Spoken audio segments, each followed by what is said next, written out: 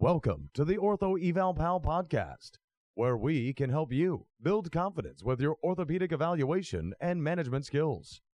We hope you enjoy the show. And now, for your host, Paul Marquis. Hello, everyone, and welcome to episode 226 of the Ortho Eval Pal podcast. I'm your host, Paul Marquis, PT. Today, we're going to be talking about recognizing and managing brachial plexus injuries.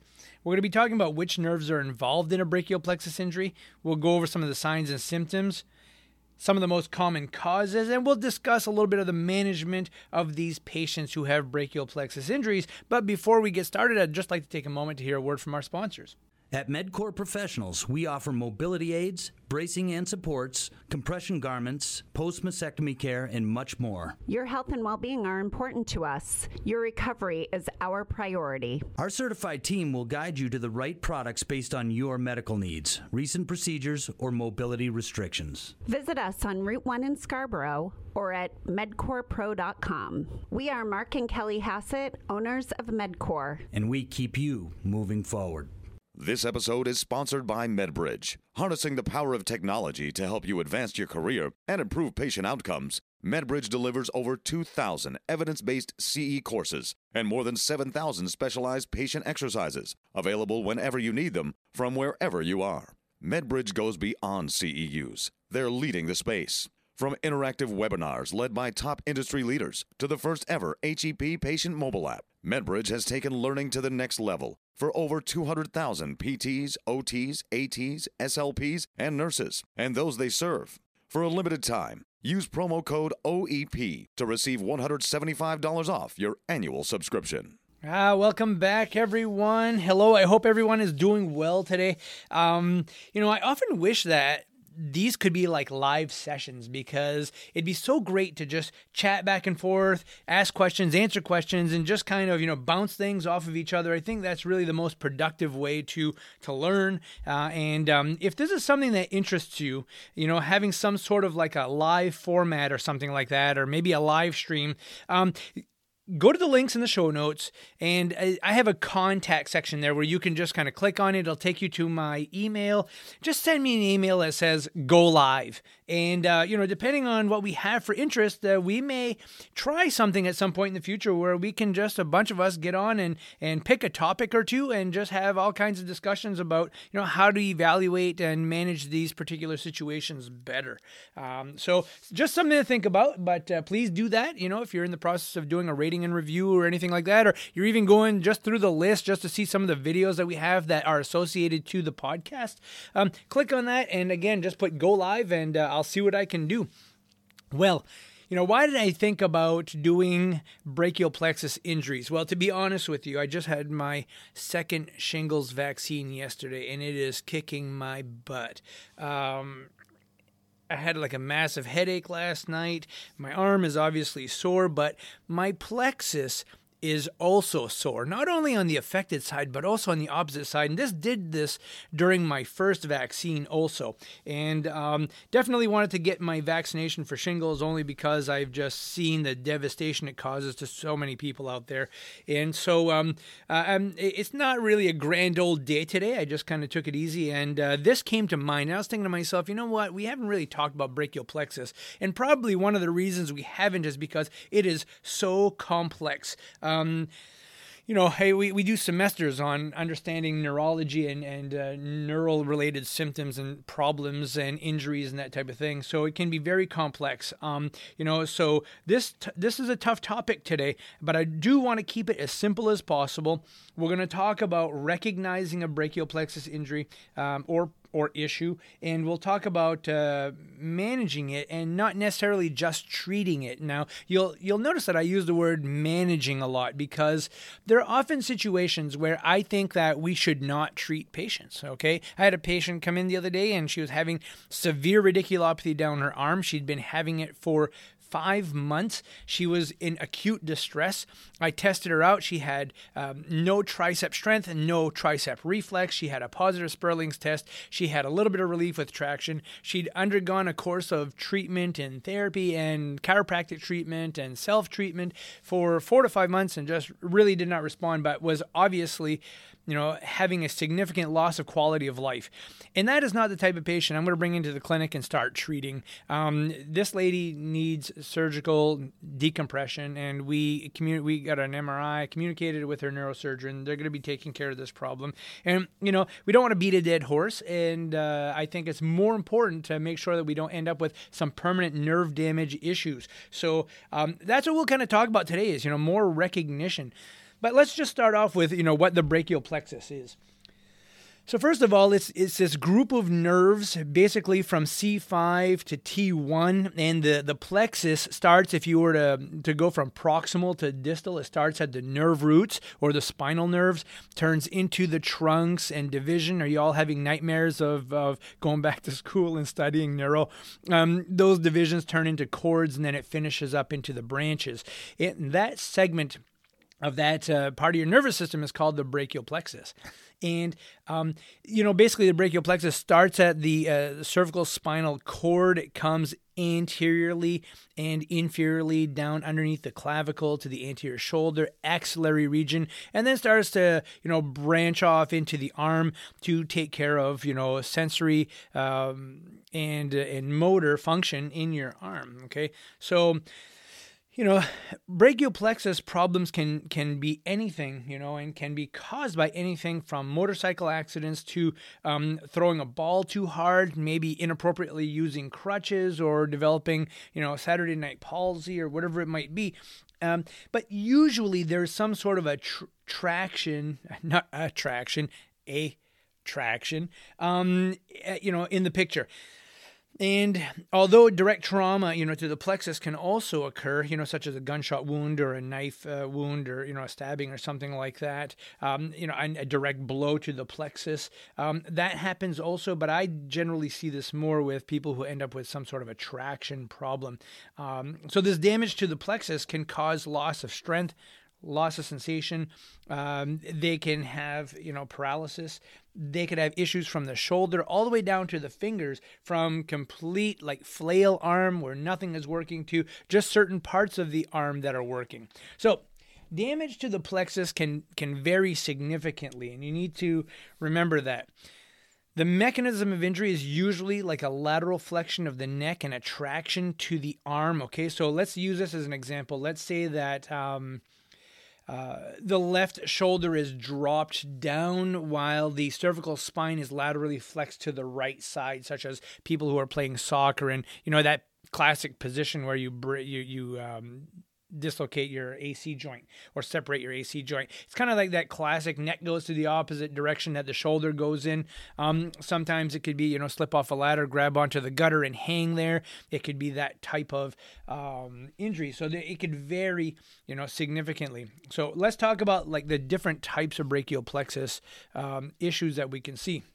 Now, the first one is the simple kind of stretch to the plexus, okay, which is the most common one that I see. Now, to be totally honest with you, you see different types of plexus injuries in different parts of the world. Like in northern Maine here, people don't get shot. We just don't see that almost ever. And so that's not a common mechanism.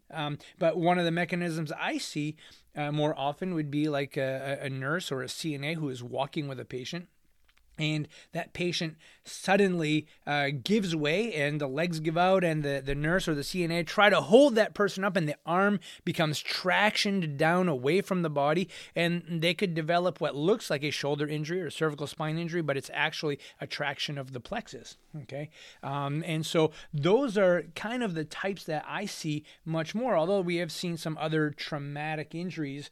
Snowmobile injuries are more common up here, and motor vehicle injuries and that type of thing. You'll also see this type of simple stretching type of injury in that younger person who maybe, or it doesn't have to be young, could be anybody who would just overthrows a ball. You've heard of the stinger that you get when you just kind of throw and the arm kind of goes away from the body, probably a little bit hard. Maybe they have poor technique and it makes the whole arm tingly. It can be pretty painful, and that's called a stinger. So any of those simple stretch type of activities can be a cause. Now, the real severe one here is the avulsion, okay, where the nerve roots are literally torn away from the spinal cord. This is usually some sort of a traumatic motor vehicle, motorcycle, snowmobile accident, where those nerve roots are just pulled away from the spinal cord. These can be permanent. You can have permanent weakness, paralysis, nerve damage, oftentimes super, super hard to treat. And as a therapist, either PT or OT, your job really is to, how can you make that patient as functional as possible when they have these types of injuries, and trying to protect the arm, and trying to utilize it as best as you can with what you have.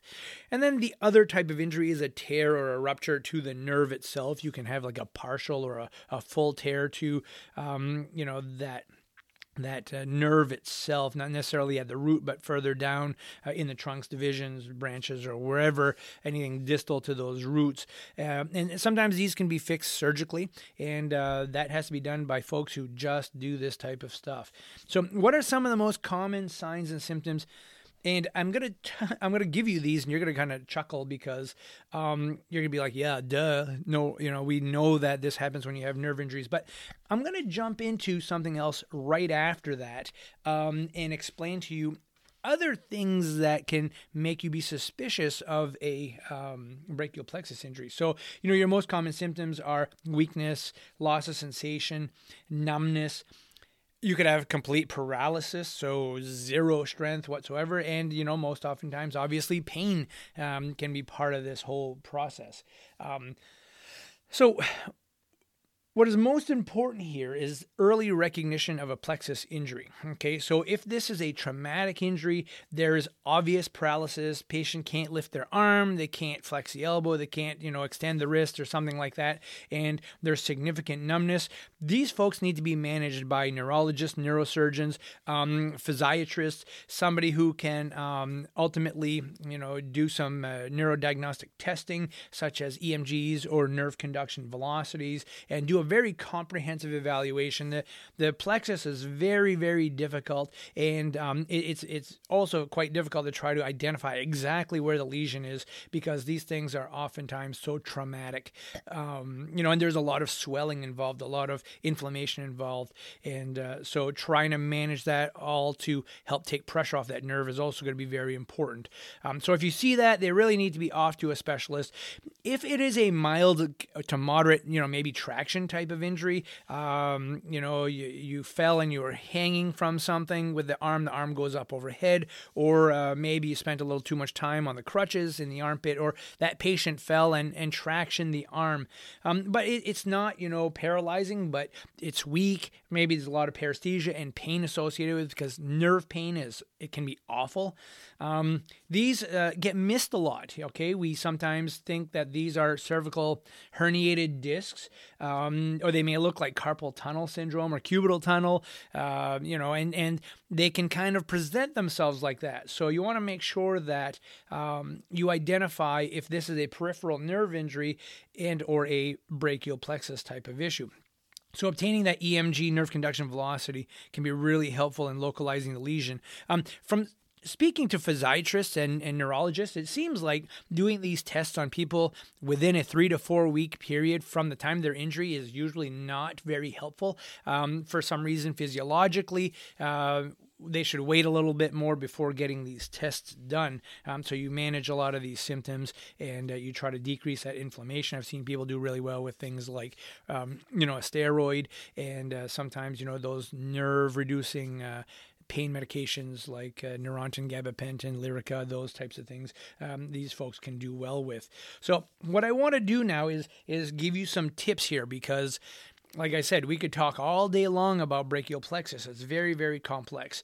But I really wanted to talk today about how to recognize it and how to manage it. So tip number 1. If you see your patient and you're trying to identify if this is a cervical spine lesion or brachial plexus or a distal peripheral problem, and you traction the cervical spine, remember this, that 95+% of your patients who have a cervical spine injury, it doesn't matter if it's a herniated disc, if it's a facet syndrome, if it's degenerative disc disease, arthritis, these people do well with traction. They love traction. You're just offloading all that stuff, okay? Because that 10 to 14 pound melon on top of your neck all day long compresses everything and just causes that constant, irritation. So when you take that and traction that patient very lightly, manually, they should do better, right? But with people with plexus injuries, if you traction them and they start to develop a significant pain down the arm, or you even tilt them to the opposite side of the radiculopathy and it gets worse, you need to be thinking plexus. Okay, so if you traction somebody and they're getting more radiculopathy, think plexus. Tip number 2. Don't, and I repeat, don't overstretch the plexus, okay? Don't do a lot of reaching activities. Don't think that you're going to stretch the plexus really hard and make that feel better, okay? Nerves get tweaked really, really easily, and they can get inflamed really easily, and people can get significantly worse if you overstretch an irritated nerve, especially in the plexus. So do not overstretch the plexus. Tip number 3, be patient when treating these folks, okay? Nerves heal very, very slowly. They're not like skin cells. They don't have skin cells. They don't have bone cells that heal up really, really quickly. These cells are more permanent, and they can take a long time to get better. Plexus injuries can take up to 2 years to improve. So being patient and measuring improvement and trying to meet reasonable goals with your patients is going to be really number one. And if you can do that, these can be very, very rewarding to treat. Very difficult, but very rewarding if they get better over time. So remember, if the shoulder is not moving for a long time also, you're going to lose neural mobility. And I have videos. I'll link them all, ulnar nerve gliding, medial nerve gliding, or radial nerve gliding. Ultimately, these people need to have the ability for the nerves to slide and glide amongst the soft tissues really well, but you have to do this very, very gently. And take this into consideration. People who have a rotator cuff repairs, adhesive capsulitis, maybe a fractured shoulder, and they've been in a sling for a long time. Well, guess what? Those nerves are not gliding and sliding very well. So as you start to treat them, you're going to notice that as you start to work on increasing their range of motion, they may complain of like shooting pain down into the fingers. They may get some paresthesia, a little tingling in the arm. And you're like, well, what's that all about? Typically shoulder problems, isolated shoulder problems don't give you any problem down below the elbow. But if it does, you need to be thinking that, those nerves are just not gliding very well. So you want to put them on a neural mobility program and do some of the nerve gliding activities. And I'll tell you, I have some great, some great success with nerve sliding and gliding exercises. But you got to be patient. You've got to do them slowly. Whew, wow. The nervous system is crazy. It's difficult. It's complex. I hope that you were able to take away just a few pointers today to help recognize and better manage your brachial plexus injuries. Folks, I know this is a little bit longer today, but I'm passionate about what I do. I love doing this. And again, if you want to do some live stuff with me, let me know and we'll see what we can do. And again, folks, take care and be kind to each other. Bye. We hope you've enjoyed the show. For some more awesome content, go to orthoevalpal.com. Can't wait to see you there.